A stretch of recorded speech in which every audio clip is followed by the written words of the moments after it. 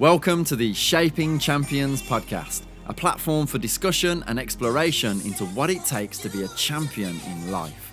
We speak to athletes, entertainers, business people, and everyone in between about their journey and experiences, discovering the key ingredients needed to become successful at whatever it is you do.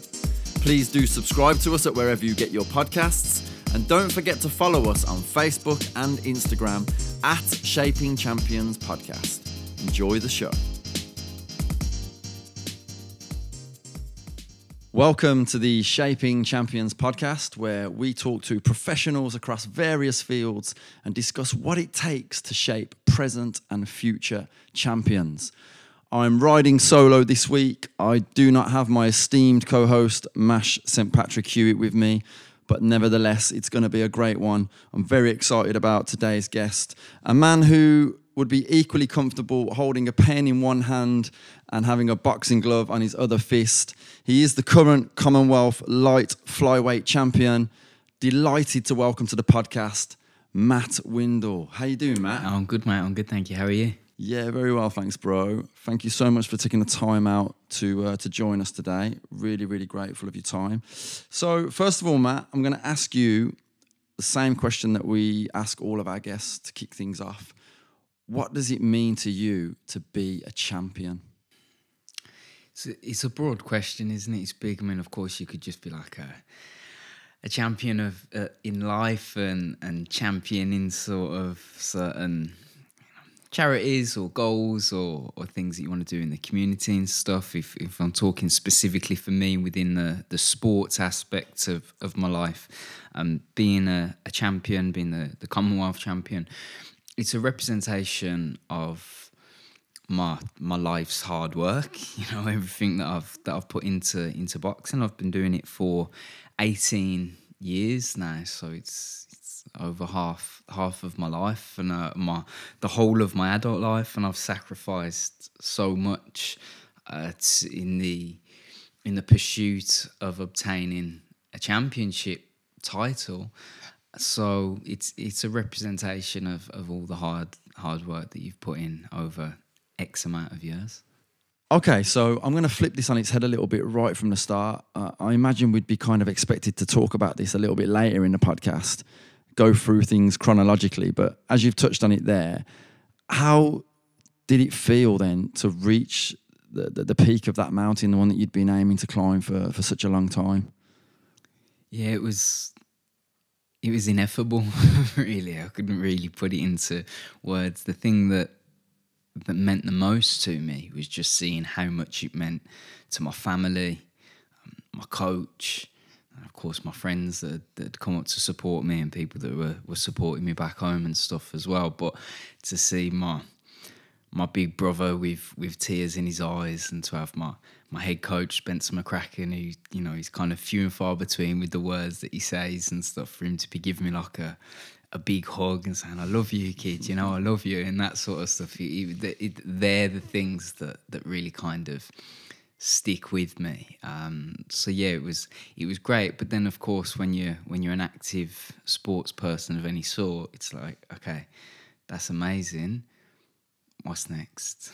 So you're always straight onto you can't just sit around patting yourself on the back, eating tubs of ice cream, getting fat for too long, you know, because you know you're going to be expected to get to it. But I'd had so many decisions throughout my amateur career and also my professional career where I felt that I'd won the fight.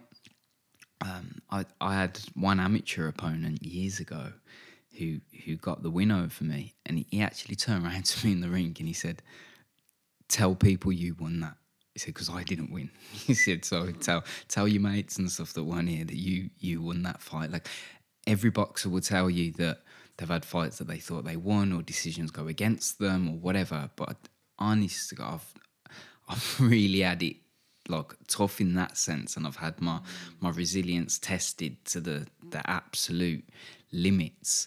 So that's why prior to winning the title, that's what it was as much for me. I said, I have to win this to make everything make sense. So my last fight before lockdown was for the Midland title, and I fought twice in 2019 for the Midland title against two different boxers.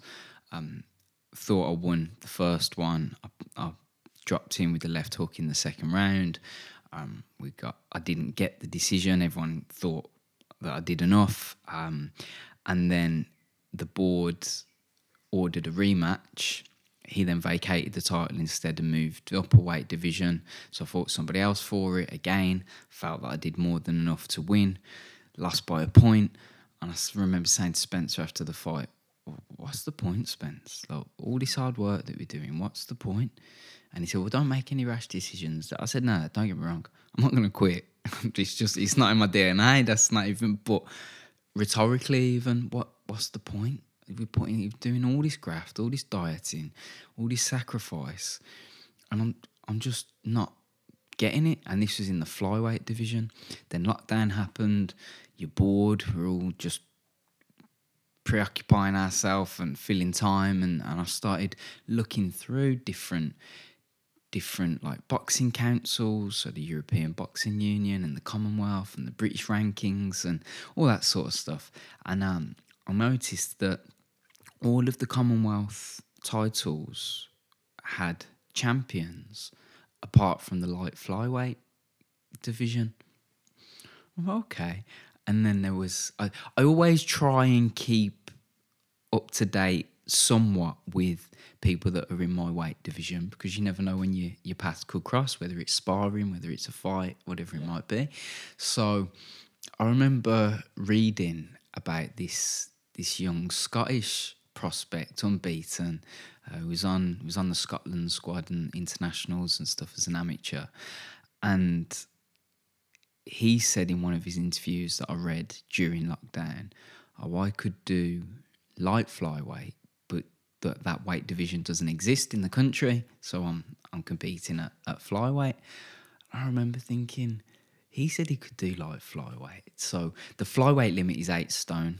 The light flyweight limit is 7 stone 10. So you've got to be under that, basically. 4 pounds of that weight is a big jump. You know, you might think it's not much, but if we could all keep losing 4 pounds, we'd all be like flyweight. You get to a point where you can't lose 4 pounds anymore. You just physically can't do it.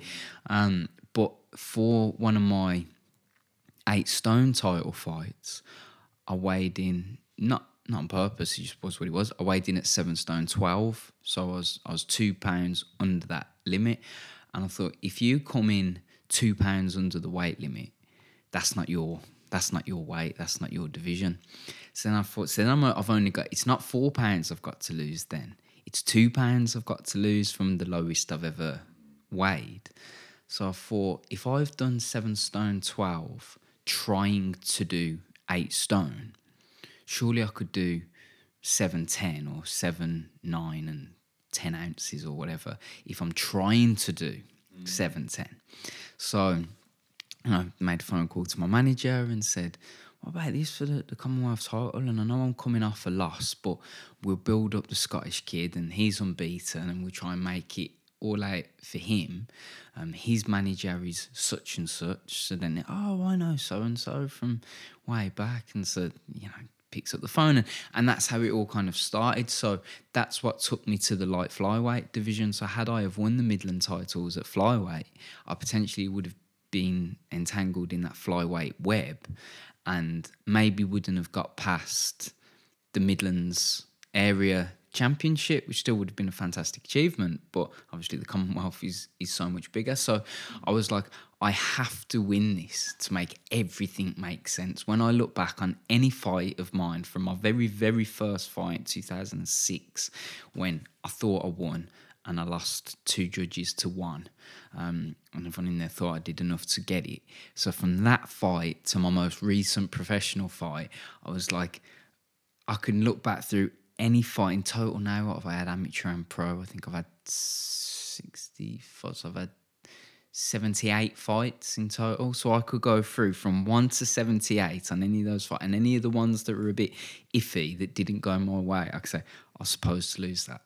I was supposed to lose it because it's testing my resilience. It was seeing how much I wanted it. It was each time then I'd lose at featherweight. And then I'd be at bantamweight, and then eventually I'd come down to flyweight, and then I had a dodgy loss at flyweight, which made me move down to light flyweight. And you just keep coming down. I was like, I win this, everything else makes sense, and none of those dodgy decisions matter. No, I don't care. I could have had 78 fights and lost 77 of them. If the one that I won was for the Commonwealth Championship, I don't care. So I was like, I have to make it make sense. So that's what I did. I just trained. It took up the whole year, because at first we were told we was going to fight in March. Then it was like May. Then they said July. Then it was August. Then it was September. Then it was supposed to be in September, but it was when the Queen died and all sport got cancelled on the Friday. So then it got moved to October. So it was literally the whole year that I was training for, dieting, up at 5:20 to do my morning run before work 9 to 5, in the gym then, 5:30 till, whatever, 7:30, 8 o'clock. You're home, cooking, drying clothes, all that sort of stuff. Alarms going off at 5:20 again the next morning. So I was like, I just have to win this. And thankfully I did. So then you've got that safety net then if you go, right, the worst it gets for me now is I was the Commonwealth champion. And the Commonwealth Games reminded everybody just how big of a deal the Commonwealth is. So it's a really, really big thing. It's a third of the world or whatever it is. So I was like, I'd done that. I'm the first British fighter in its 23-year history to win the light flyweight Commonwealth title. I'm the first Commonwealth fighter this century to win the light flyweight title. And by doing so, I became Britain's lightest champion. So we also got to make a little bit of history along the way, which in the greater scheme of things, doesn't really mean anything to anybody else. But to me, I've got to do things that no other British fighter has done. And we're probably, certainly pound for pound, the best country, the best nation in the world at boxing. When you look at us amateur and pros, what we do at the Olympics, the number of world champions that we have, we're a superb country. So for little me in South Birmingham to do something that no British fighter has ever done, that was a hugely proud moment for me, Amazing achievement, absolutely incredible. I mean, what it brings up for me, a few things. Firstly, how did it change your approach? When you say you took on that mindset of, I've got to win this, did it change your approach in any way to the fight, leading up to it, the build-up and how you approached it? And also, did it make the victory more, like, even sweeter, like everything you just discussed? Yeah, the victory is definitely sweeter. You sort of bask in it a little bit more, I think. Approach-wise, I've always trained diligently. I've always trained hard. One of my first ever coaches, Gordon Young from Worley, when I was boxing there, he used to say to me, most lads, certainly early on in the amateurs, they might be tall for the weight and rangy and all the rest of it. He says they could box at 70-80% and still be skillful enough to win on points. He said, you're going to have to be 100% every time you box just to stand a chance of winning. So you've got to be fit. So him saying that to me early on, I can't remember at the time if that was either before my first fight, but it was certainly a handful or less, 5 or less fights. So that was like, right, okay, well, obviously you want to win. Any sport, any game you ever play, you want to win it. That's why you're doing it. And when you're getting punched in the face, you don't want to be getting in the ring and not be winning. So I was like, right, okay, if I've got to be 100%, if my fitness has got to be, I've got to train hard. So I've always trained diligently. But I think what it did was I put additional pressure onto myself. And I box better with a bit of pressure. When I know there's kind of a safety net, I don't box quite the same way. When you read or hear of things on the news, like a mum stopped a rolling car with her bare hands because it was about to drive over a baby, and so she managed to just do some superhuman strength because the pressure was on there. If you asked her just to stop a car, she won't be able to. But when the pressure's on, she could. So I need that little bit of fear and pressure to be able to to do that. So I kind of invited that pressure onto myself. And then it's just that, your alarm goes off early in the morning. You don't want to go for a run. It's freezing. It's pouring down a rain. All these reasons and excuses that people use for why they don't do it on that morning or after work or whatever it might be. I had to say, well, how bad do you want it?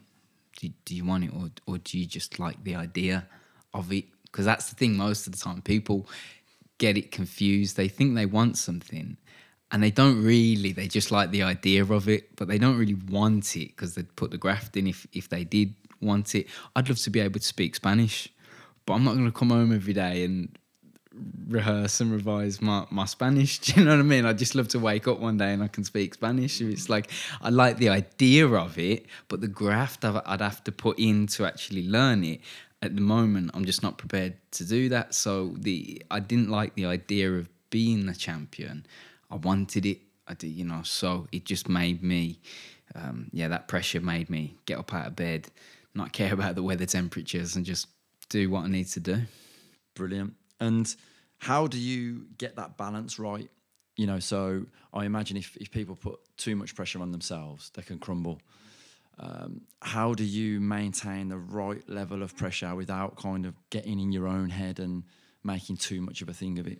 Yeah, I'm not sure. I know a lot of people nowadays will talk about balance with things. I mean, I'm not a big star sign fan or anything like that, but I'm a Libra, so I'm the scales. I'm all about balance and boxing and poetry. Your symbol is that's it. Like he's the balance. Scales, yeah, so like I say, I've got the boxing and the poetry, and that kind of balances me out, the yin and the yang and that sort of stuff. But I don't know if there was a balance as such. For me, it was just about being real and honest with myself, and I was just like, I need to win this. That's all it was. It wasn't that I was putting pressure on myself in the sense of I was saying, if I don't win, I'm a really poor fighter, or if I don't win, I'm going to retire. Or it wasn't necessarily anything like that. There wasn't like a punishment that I was giving myself if I didn't win, but I was like, I've just got to win. It's just like losing wasn't an option. And I know you could think, well, why don't you go through every fight like that? But of course you can't, because it's different. And sometimes you do know that there's a bit of a safety net underneath you, or it isn't the end if you were to lose or whatever. But with this one, I was just like, I just can't. I cannot lose. It'd be like the house on fire and your most prized possession, or you're the most loved person in the world is in there, and someone's saying, don't go in and try and save them. You're going in, do you know what I mean? You're going in, you're wrapping yourself in a blanket or something, and you're going in and you're trying. You're not thinking about the pressure of it or what's going to happen to you negatively, or you're just going in. So it was the same. I wasn't even trying to get a balance or anything like that. And for my life, as that was taking place, there was no balance, because like I said to you, I was up at 5:20 to train, working 9 to 5 in the gym for 5-6, not out of there till 7, 8. You've got to eat and stuff, and then you're repeating it all again tomorrow. So people say to me, how do you have a social life? I don't. I'm single, I live alone. You know what I mean? I speak to my mates through text, and I don't have that balance, but it's because I had a goal of what I wanted, and so balance kind of had to somewhat go out the window. And then I had a nice Christmas, and January, February comes, and you're back to the grindstone, ready for the next fight. I think you've completely epitomised being dedicated to something in what you've just said. Like laser-like focus towards achieving something. But give us an insight into, because it sounds like you were so motivated for this fight. Give us an insight into how you felt when you stepped into the ring, because obviously you're saying, I'm not losing this fight regardless. But there's another guy on the other side of the ring who's probably thinking something similar. Yeah. So how did you feel in that moment, and how did you control what was going on? I uploaded a video onto like my Instagram and stuff of the introductions, and you just see me like bouncing in the corner, and they're introducing him, And then they introduced me, and I've got kind of my Vex face on, and I separate it like talking to you now, and 99% of the time, I'm Matt Windle poet. Really, even when I'm at the boxing gym and that sort of stuff, I'm still kind of Matt Windle poet. I try to be nice and get on with people and that sort of stuff. And then in the ring, as mad as it might sound to people or whatever, they're like, I'm Matt Man.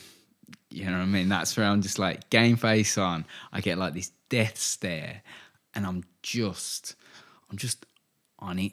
I'm just up for it. I'm just ready to go. And I'm not sure if he did or if he didn't, but on that video you can read my lips. I thought, as I was like jumping up and down and looking at him, I thought I've read his lips say, "Let's go."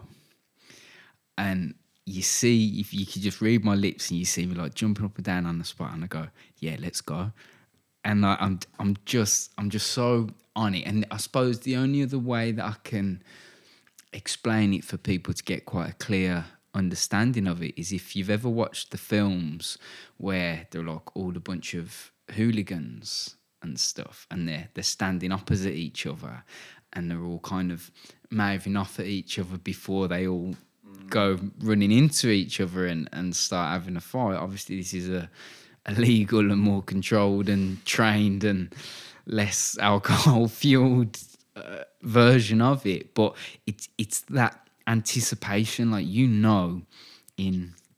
1 minute, 2 minutes, whatever, everybody's gonna get out of the ring and it's just me and him, and we're just gonna be able to knock bells out of each other, which will sound crazy to some people, I understand. And it's crazy when I watch it, when I'm live and I watch boxing. I think this is mad. This is a crazy sport that we choose. But when I'm in there and in that moment, it's like there's to me again the scales thing. It's like there's two of me, and that's just you. Yeah, when we do the face-off and stuff, I just try and think of the most like horrible illegal things in the hope that it's just going to come from my eyes and just scare him. I just try and be like as mean as possible. I think I've got a fairly kind of friendly looking face. I'm only a little dot and whatever, so I'm not the most intimidating presence. I'm not Mike Tyson or anything, but on fight night, I think you'd look at me, and however big you was, you'd think, I'm going to be in for an hard night. Yeah. I'm going to be in for a hard night. One of my little mantras is, you might beat me, but you'll have to bleed to do it. And I've got that sort of mentality. I'm not Floyd Mayweather. I'm not unbeatable or anything like that. But I'm going to give you all I got. And if you're not ready, if you've cut any corners, if you're not on your game, I'm going to beat you. So prior to that fight, and the ironic thing was, we knew nothing about him. There was no footage. We didn't know if he was orthodox, southpaw, tall, short. We didn't know a thing about aggressive back foot boxer. I didn't know how to pronounce his name. His name was Sifelele Maeza, so I didn't even know how to correctly pronounce his name. No, because he was from he translate in English to the land of the Zulus in South Africa. So we know a thing or two about Zulus right there, you know what I mean? So yeah, I was I knew nothing about him, so he could have just been an absolute sensation. But on that night, at that weight, no one was beating me. No one was coming close. No. And that was one for all the Birmingham City fans out there. For anyone who didn't get that connection, he was coming to bring it to a Zulu, in essence, wasn't he? You know what I mean? It was from one Zulu to another. So what I find fascinating, Matt, is you're in the ring. The fuse has been lit. Essentially, it sounds like what you're saying. The fuse has been lit, and something's about to go bang. I'm guessing the adrenaline's pumping. You're in a heightened state of awareness and all that sort of stuff. Have you always been able to control that, or when you first started boxing, did it take some getting used to, and did you have to implement some techniques in order to sort of control everything that's going on in that moment? I've not always been able to control it, and that's what got me into boxing because I got permanently excluded from mainstream school. A few different factors. One, talking too much, arguing with teachers, Jack the lad, class clown, that sort of stuff. The other thing was for fighting and being kind of a boisterous lad. And the final thing was I had a bit of a reputation. Certain teachers took a disliking to me. So if I was anywhere near something that happened, I got the blame for it. So there's kind of 2/3 of the things there that I did wrong and rightfully got in trouble for, and the final third that it wasn't me that did wrong, but I still got in trouble for it anyway. You know what I mean? I remember once I got into I got a warning 5, which is like suspension and sent home and that sort of stuff. At break time, so people probably never even normally get a warning 5 throughout their whole school life. I got it at break time for refusing to pick up a piece of litter that the teacher knew wasn't mine. Right, so I hate dropping litter and stuff. I've never done it from a nipper. I've just never done it. I've always put my rubbish in the bin. My mum obviously both my parents, but my dad's always like kind of worked 6 days a week and stuff. So I grew up largely with my mum, and she's just always drilled it into me. Rubbish goes in the bin. A lad dropped some litter on the floor. A teacher come over. Matt, pick that litter up, put it in the bin. I said, I didn't drop it, miss. I'm not saying you dropped it, but I want you to pick it up, put it in the bin. I was like, no. Warning 1, pick the litter up. No, you give me a 1 in 1,000, I'm not picking up that litter. And you think at the time I'm 13, maybe 14, something like that. But to be honest, I don't think I'd handle the situation a great deal different. And maybe I would pick it up and still give verbals as well. I don't know, but I was just like, no, warning 2, pick it. No, you know, I got like warning 5 and then loads of trouble and you know what I mean. So there was stuff like that. But from the fighting perspective, I wasn't a bad lad, but I was just like your typical teenage lad, sporty, fancied all the girls, got into a few fights. I was just your typical lad. Then I also got, and I'm not saying any of these things with any sort of pride or boast, but I'm also not saying them ashamed of it either, because it's what led me onto the path to where I am now and the man that I am now. And I got permanently banned from playing Sunday League football from the FA, again for fighting, but with the parents, not the other players, largely with the parents. So I'd go in with a tough shoulder barge or something on one of the players. The dad would start moaning about it. I'd give a bunch of verbals back to the dad, and next thing, me and the dad are rolling down the hill. I'm like 14 years of age and 5 foot. Do you know what I mean? So again, like, who should have known better there, really? The 14-year-old kid with a chip on his shoulder, or the dad, you know? So again, I wasn't innocent by any means, but I was like, who's the one that should have known better there? So I was getting into trouble for sort of fighting and that kind of stuff. So that's what I said to my parents, and can I start boxing? So I asked if I was 10 when I could do it, and my mum was like, oh, my baby's not boxing. So it was fair enough, I didn't do it, but I always had this affinity to combat in general. I loved Bruce Lee growing up. My big brother did karate, but he was an adult, so he was using his wages to do it. My parents couldn't afford to send me.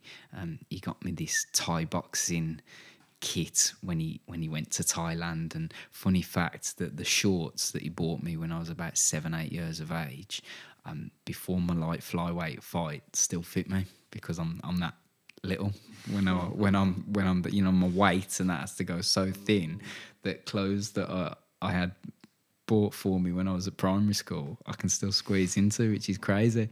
But you know, so I've got that like Thai boxing kit. I had one of those punch bags from Argos that you stand on and you punch on it and it springs back to you.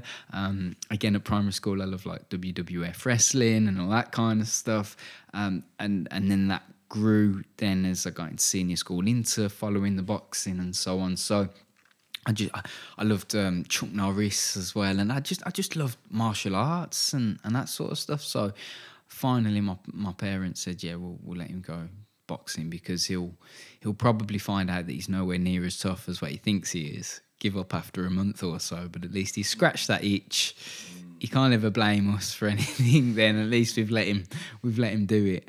And 18 years later, I've now got Play-Doh putty for a nose.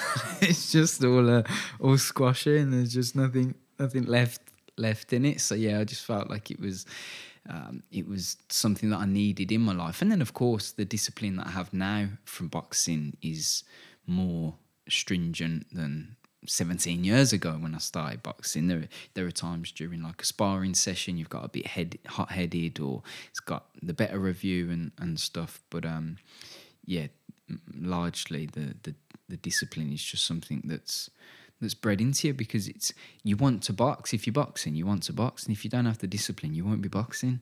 So you don't have a choice. You've got, like, we could be in a round and we're punching, and then the bell rings for the end of that round. But if I don't want to listen to the bell and I just keep punching, I'm not going to be getting to fight or spar very often, because no one's going to trust me to stop punching when I need to stop punching.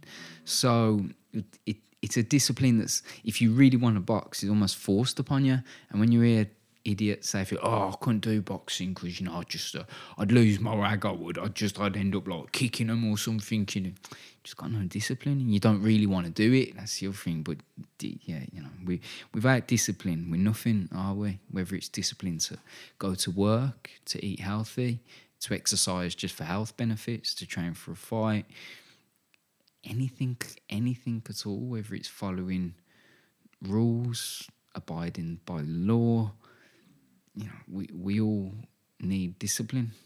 So it's a big thing. I hope you're enjoying this episode of the Shaping Champions podcast. Thank you again for listening. You can follow us on Instagram or Facebook at Shaping Champions Podcast. Please do subscribe to us at wherever you get your podcasts from. And if you'd like to discuss anything with us, make any suggestions, or offer up any guests that you'd like us to interview, please do contact us on any of our social channels, or email us on shapingchampions@outlook.com. Enjoy the rest of the show. That word gets mentioned a lot, doesn't it? Whenever sort of people discuss boxing.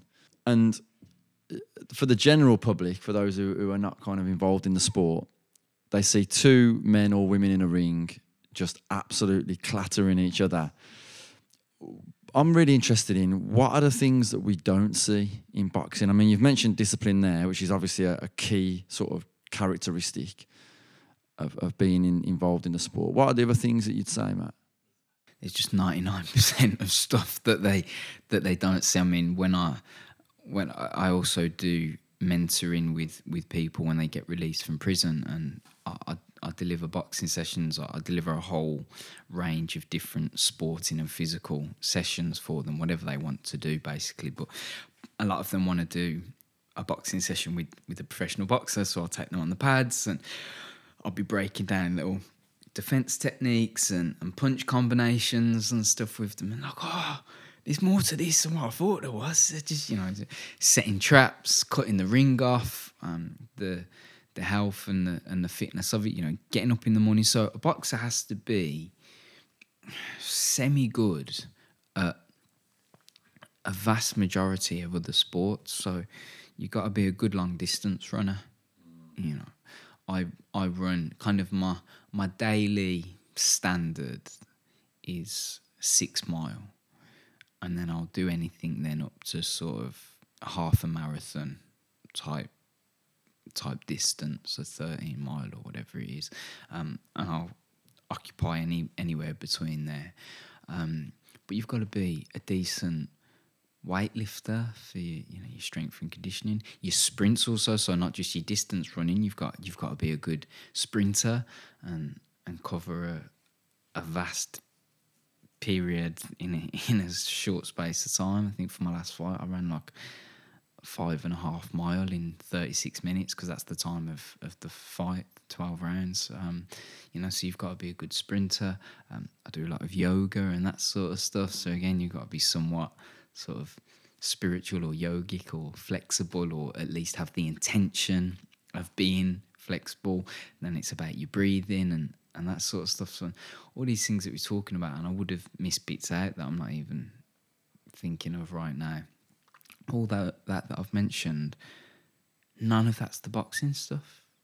You know, so then you've got your punch combinations and your pad work that you're doing with the coach, the bag work that you're doing, your sparring that you have to do, your nutrition that then comes into it. So you got to be a semi-decent sort of nutritionist and have some form of knowledge of food and know what to eat, when to eat, and that kind of thing. So there's just so much. And somebody in the office at work said to me before about, like, because they got to see, because I'd run into work a lot of the time and then shower and stuff when I got there. And there was a funny time that once we was doing our morning briefing, just seeing who we had on site, risks that we had to manage, and so on and so forth. So we'd do that every day. And they asked the question, and they said, because we do initials, and they said, who's, whatever, MP? And they just heard this little voice from down on the floor go, whatever, oh, it's Michael Palmer. And everyone looked down. I'm just there in the plank position.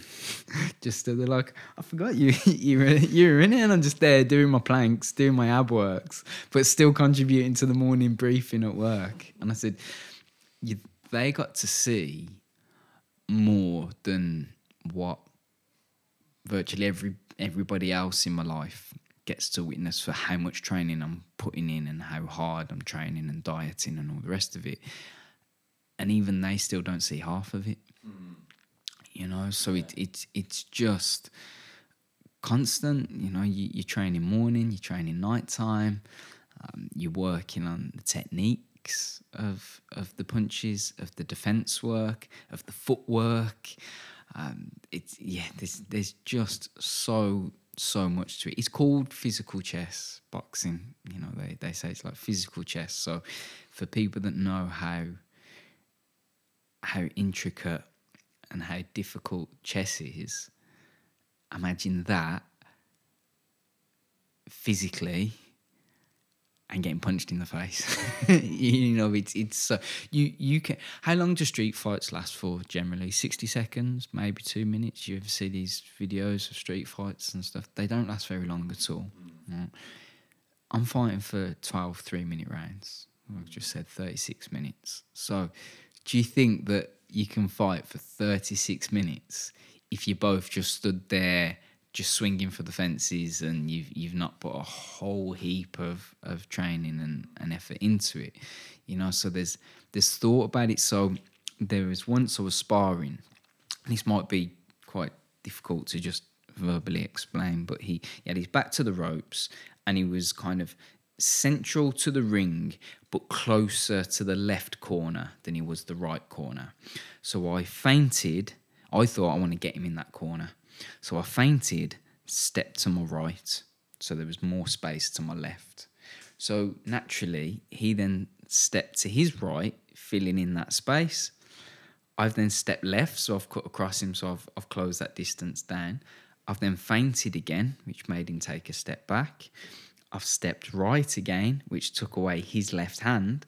And then as I've come into punching range, the only punch he could throw there was the big right hand, because the jab would have been like a backhand, flicky, illegal shot.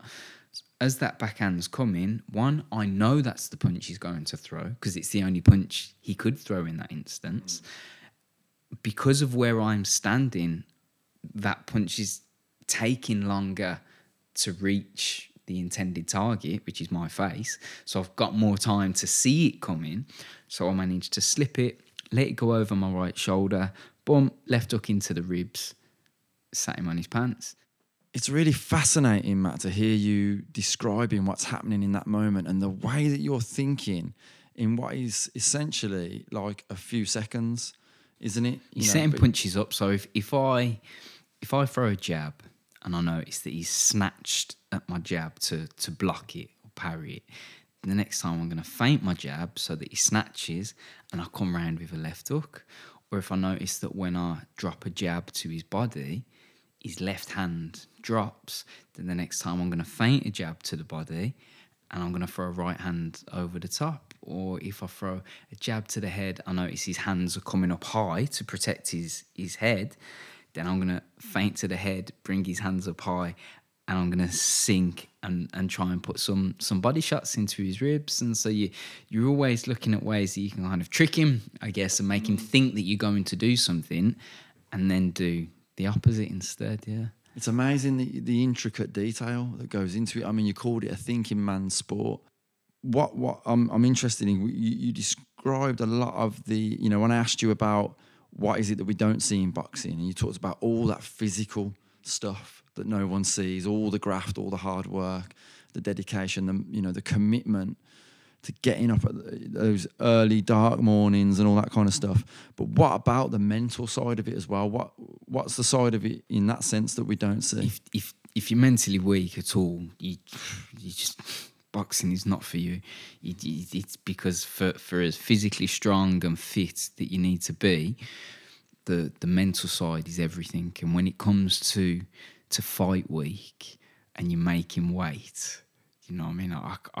I won't even go into like big detail on what fighters need to do, but all people need to do is kind of look on YouTube and whatever to see how some of the UFC fighters make weight and the weight cuts that they make, and they can do their own research and looking into it. But you see people, saunas and wrapping themselves in towels and training the morning of the fight and the night before the weigh-in, and just sweatsuits and just everything that comes with that week. Not drinking, hardly eating, getting the water weight out of you. There's been so many times throughout my boxing career, and I thought, I wish I just tried harder at school. I wish I developed a social media platform or something instead. My life would be a lot more financially successful, and I'd have a much bigger gut. But it's the mental side is everything.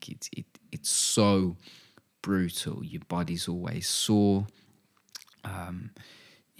With the training and stuff, again, when you spar and you're getting punched, so your nose is always sore, or your lips always cut, or your eyes always black, or whatever it might be. And you was doing, lunges and squats and stuff yesterday, and then you're up in the morning to go for a run, and your legs are hurting you. And this is all through camp. And then, of course, you get to fight week, and like I say, you're having to cut your fluids and reduce your portion sizes, and the meals that I eat are very small, and I can go to bed some nights and you hear your stomach rumbling as you go to bed, or you wake up in the morning and your stomach's just like growl. You think, I didn't know I had a dog, and then it's your stomach that's just growling at you instead, and of course when you can't have something, that's all you want. So someone says, don't press the big red button. You just want to press the big red button. So, I mean, I'm a massive foodie. I love my food. But as soon as then you can't have it as well, you crave things that you haven't eaten for the last, if it's been 2 months since your last fight before starting the next camp, as soon as you then officially like back on diet and stuff, you crave things that you haven't even eaten in the last 2 months, that you could have eaten it and you haven't, but now as soon as you can't have it, you want it. So to be in your house, Saturday I always find hard, because if I have a rest day, Saturday is the day that I rest. And if I do something on a Saturday, it's of a morning, and I've got kind of the rest of the day, the afternoon and evening to my own devices. So you kind of sat there, maybe a bit bored, maybe you're just watching the football or putting a film on or whatever it might be, and your stomach's rumbling, and you just want to sit there sort of snacking. You get into your own head about like, oh, I'm really hungry, I just want to eat stuff, and that kind of thing. So to have the option of going into a shop and buying whatever food that you want to have, and not, you've got to be mentally strong to do that, because we're all in this country very, very privileged that pretty much we can have what we want. You want a chocolate bar, you can go get a chocolate bar. You want some fizzy pop, you can have a fizzy pop. You want to eat in a restaurant, you go eat in a restaurant, generally speaking. So you've got to be mentally strong just to have that restraint to say no and to not go to things that you want to go to and to not eat things that you want to eat. But again, come back to what I've already mentioned. That's discipline. That's what discipline is, saying no to because we all overeat. Even if you're in shape, generally we overeat. We all eat more than what we. Why do humans need to eat? We need to eat to keep ourselves alive. Do we only eat, or what we eat, is that specifically to keep us alive, or is it because we like the taste of it? You know, so we eat things because it tastes good. And something that I say a lot to people is people have to be intimate with one another to reproduce and to stop the human population from becoming extinct. But is the only time that humans are intimate to reproduce? Of course not. It's because it's, at least should be, a pleasurable experience for them. And it's the exact same with food. You know, it's a pleasurable experience. So we don't just eat things to keep us alive or eat what we need solely to keep us alive. We eat it because it tastes nice and it's a pleasurable experience. So, it's something that we all overeat, and it's just about then retraining your brain to think, right, I can still actually function on this number of calories or on this food, or by cutting out these foods or whatever, I can still function. And then it's not just a case of, oh, I can still function. It's actually, I think I'm functioning better for cutting out all of these other foods and numbers, E-number, you know, and all that sort of stuff. In fact, I feel better when people come up to me, oh, you're looking really thin. Maybe you could, you need to, oh, are you all right? I feel better most of the time than when people say to me, mate, you're looking really well. Because by that point, I'm chubby. And what they mean is by you looking really well, they mean is you look like the rest of us now. So you make us feel better. That's whereas when I'm really thin and they see me that they feel who didn't need to lose weight to begin with, lose X amount of weight, what it does is it strips away their excuses and it highlights their insecurities. And failures in the sense of like a disciplined diet and that sort of stuff. So it's like, oh, well, if we just get Matt to look like the rest of us, then it's cool. But if Matt's getting down to 8 stone, 7 stone, 10, and even when I'm just walking around like 8.5 stone when I'm on my diet and that sort of stuff, I can't say, oh, I can't lose X amount of weight because I haven't got the time. Because we've all got the same 24 hours. All of us, I haven't got any more time than anybody else. We've all got the same time, So, yeah, it's discipline. I'll probably circle back to it again at some point before we get to the end, but it's all about discipline. So, Matt, you're a poet, and a very good one at that. I mean, boxing and poetry, they're not exactly synonymous with one another. So, firstly, tell us a little bit about your journey in poetry. And what it is you do, and then if you could give us a flavour as well into whether poetry kind of feeds into your life as a boxer and vice versa. Absolutely. So one of the best ways I explain when people say, oh, it's boxing, poetry, it's opposite ends of the scale, and I say for sure, but it's part of the same scale, so they're not two totally different scales. So there might be opposite ends of the scale, but they're opposite ends of the same scale. And you talked about balance and stuff already. Yeah. So that's how I look at it from that aspect. I got into it at the same time that I got into boxing, permanently excluded from school.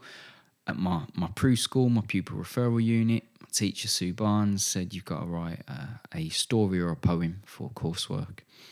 Like I don't know, I'm not bothered. You give a 15-year-old a choice of writing, they're really not bothered. And I was like, I don't care. And she was like, well, the story has to be 2 pages and the poem has to be 1 page. I was like, I'll do a poem. I love poems, mate.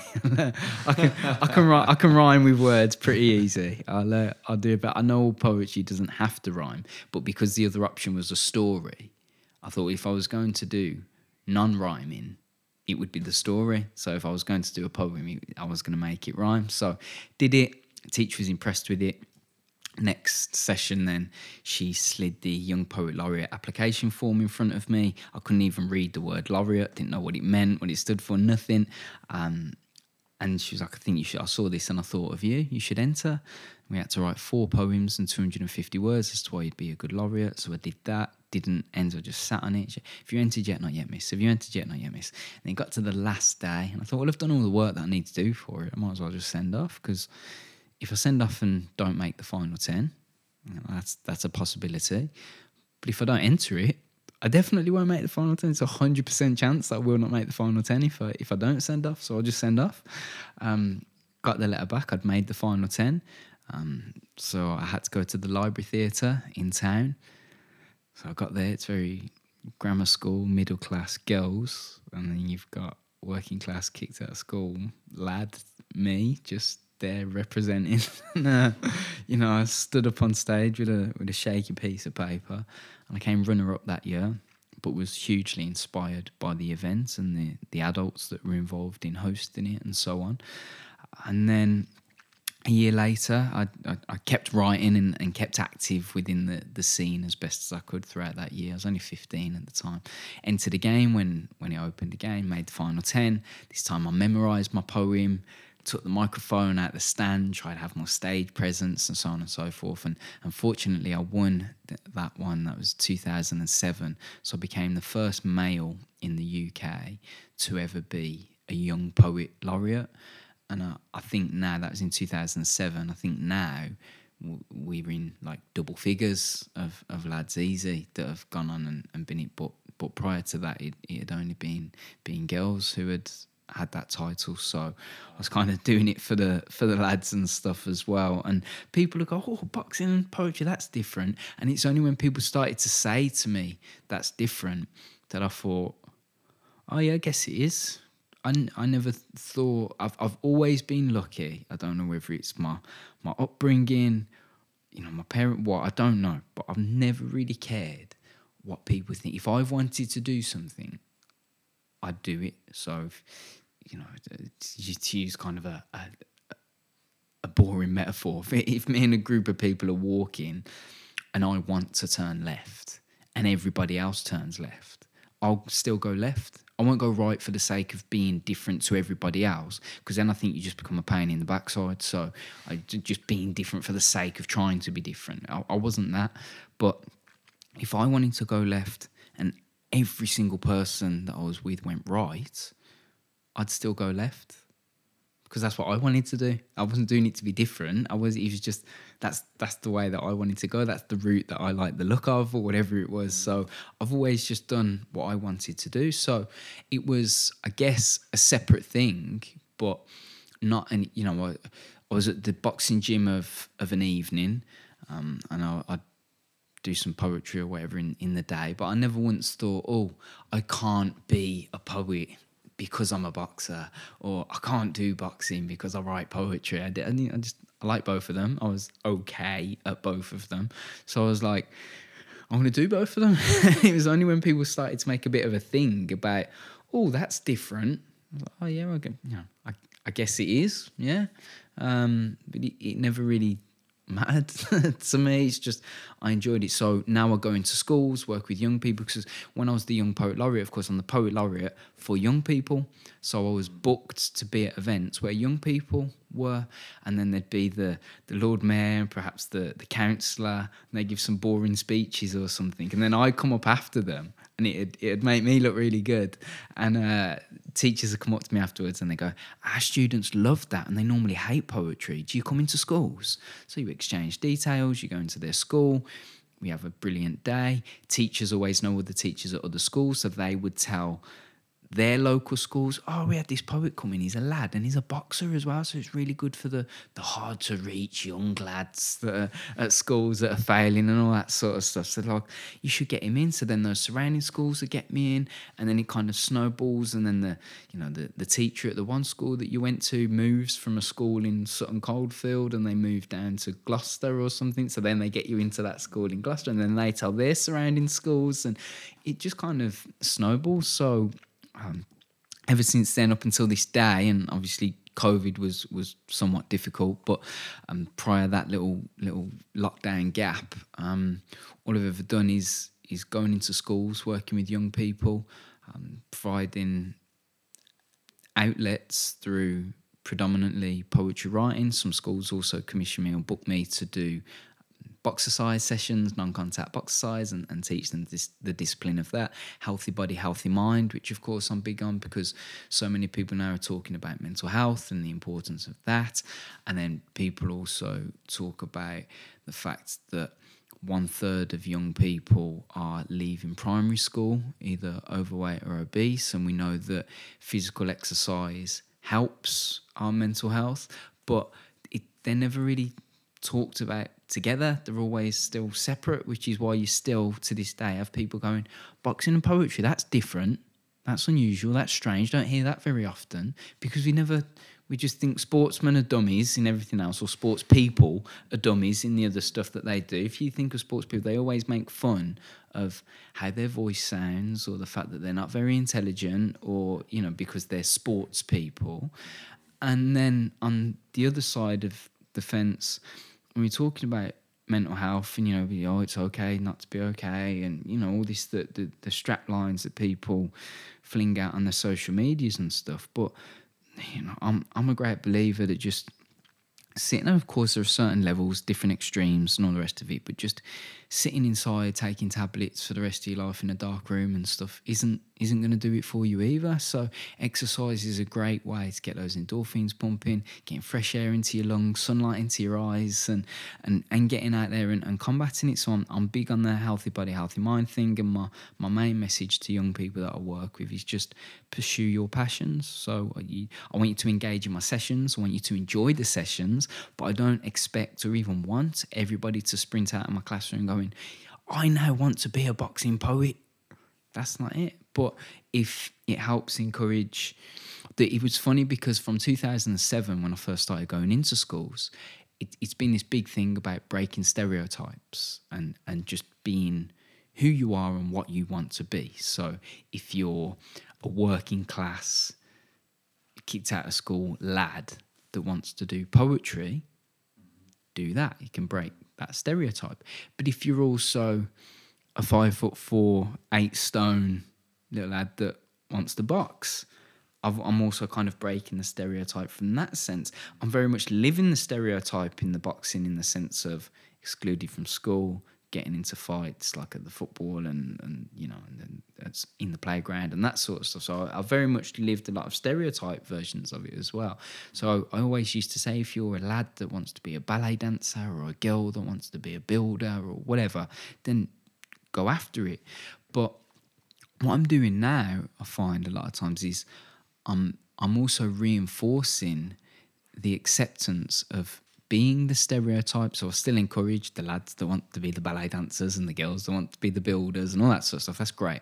I said, but if you're a lad and you want to be a builder, or you're a girl and you want to be a beautician, that's okay too. Like, being the stereotype is all right as well, because everything nowadays is about being different and embracing your weird side and be unique. And there are 8 billion people on this planet, right?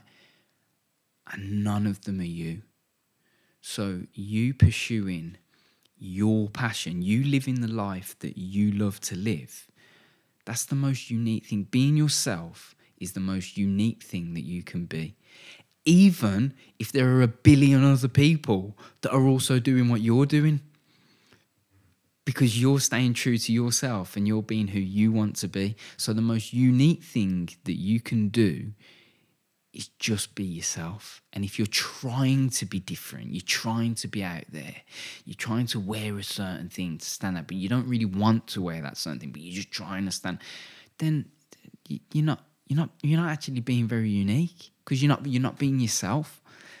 So this is the message now that I try and get through to young people, because it's easy then for those that are the footballing lads and the make-uppy girls and that sort of stuff to almost feel ostracised and like they're doing something wrong because they're not against the stereotype, or you know what I mean, that sort of thing. So just say whatever you want, as long as you're not hurting anybody else, as long as you're not, being hateful or whatever, just pursue your path, whatever it is that you enjoy, whether that's something that isn't the stereotype and it goes against the grain, or whether it's something that very much is the stereotype. If that's what brings you joy, and by it bringing you joy, it doesn't harm anybody else, do it. It's as simple as that. So that's what I do when I go into schools, and hopefully just give some young people a voice. Communication skills, I mean, again, there's so much, I could go on and on. There's so much to it that I do. But communication skills, people talk now about young people not being able to communicate properly and being able to handle their emotions and so on and so forth. So I hate the term role model. I hate being called a role model, but I try and give them a little bit of a positive figure to go, wow, he's like us. Like, if he could do it, I could. I was at a school, Tommy's, so a school very local to me, a few months ago, and his kid, bless him, he'd been like researching me online, and he came up to me at break, and he's like, "So Matt, let me just get this right. You're the Commonwealth champion." I mean, yeah, that's right. And he said, and as a light flyweight, you're the British and European #1. I went, yeah, that's right. I just can't believe you're at my school working with us. He was like gobsmacked by it. I said, what are you talking about? You're not house. I live down the road. I come running past your school nearly every morning. I'm a morning run. Do you know what I mean? I'm from round the manor. I'm the same as you. And to him, it was like I was, a little somebody, like a somebody. He couldn't believe that I was there engaging with them and talking to them, and that the school had managed to get me in or whatever. It was like, when I say weird, in the most humbling, beautiful way, but I was like, yeah, I'm very approachable. People can talk to me. I've had people before where they message me and stuff, and when I get back to them, they're like, I can't believe you've replied, or thanks ever so much for replying. I'm like, why would I not reply? Of course I'm going to reply. Do you know what I mean? That sort of stuff. So, just trying to give them the belief and the confidence that they can become whatever it is that they want to become, but also reinforcing the fact that nothing lands in your lap. You're going to have to work hard for it. You're going to have to fail a whole way more bunch of times than what you're ever going to succeed. So be prepared to fail, because in order to succeed, you have to fail. So don't get too embarrassed or too proud about failing. A bunch of the teenage lads kind of say to me somewhat arrogantly, oh, you ever lost a fight?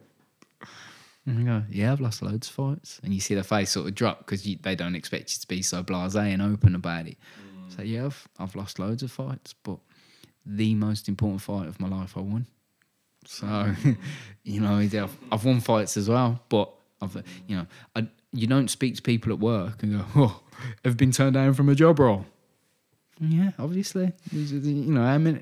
All of us have gone to job interviews and not got the job, or not heard back when you've sent your CV in, or whatever. It happens to all of us, but you just have to keep chugging away. So I talk to them very openly about my failures, my setbacks, and explain every single thing that I've done, from school and education to young poet laureate to amateur titles to professional titles, always came with an initial loss.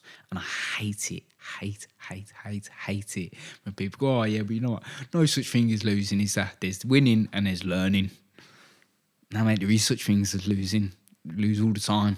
Happens regular. I stop telling our young children that there's no such thing as losing, because there is such thing. Now, yeah, I get what they're saying. I understand the point that they're making, and losses and lessons and all that. So explain to them, teach them that you can learn from the losses, but stop telling them that there's no such thing as losing, because there is. And what happens is then we end up with this society of people that have grown up their whole life being told that they can't lose, and then they don't get into the college or the university that they want to get into, or they don't get the grades that they want, and they're not used to losing, because back at school when they were doing sports day, they came last in the race of 25, but they still got a gold medal at the end of it. Stop them from crying and from feeling bad.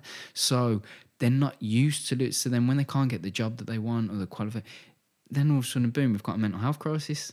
I'm not saying that's just solely the only reason for it, but it's a factor for it because we're not used to setbacks and failure because we've been told that we can't lose. So I explained to them very much that you can lose. Not only you can lose, you will lose. You will lose way more times than you ever win, but the victories will far outweigh any failure that you ever have. And as I said, circling back to the initial Commonwealth thing, it will make those losses make sense. Because you go, oh, well, if I would have got that job that I thought at the time I really wanted, I would never have got this job now, and I'm earning more money, or I enjoy it more, or the time's more flexible, or it's only 4 days a week, or whatever it might be. So those losses make it make sense when you get the victory. But the victory only comes if you keep working. If you start feeling sorry for yourself because you lost and just go, I'm just going to stay in and tell the doctor I'm depressed and not go to work for a few months and be on it and all that, then it's not going to come. So you have to keep working, you have to keep grinding at it, but it will make it all make sense.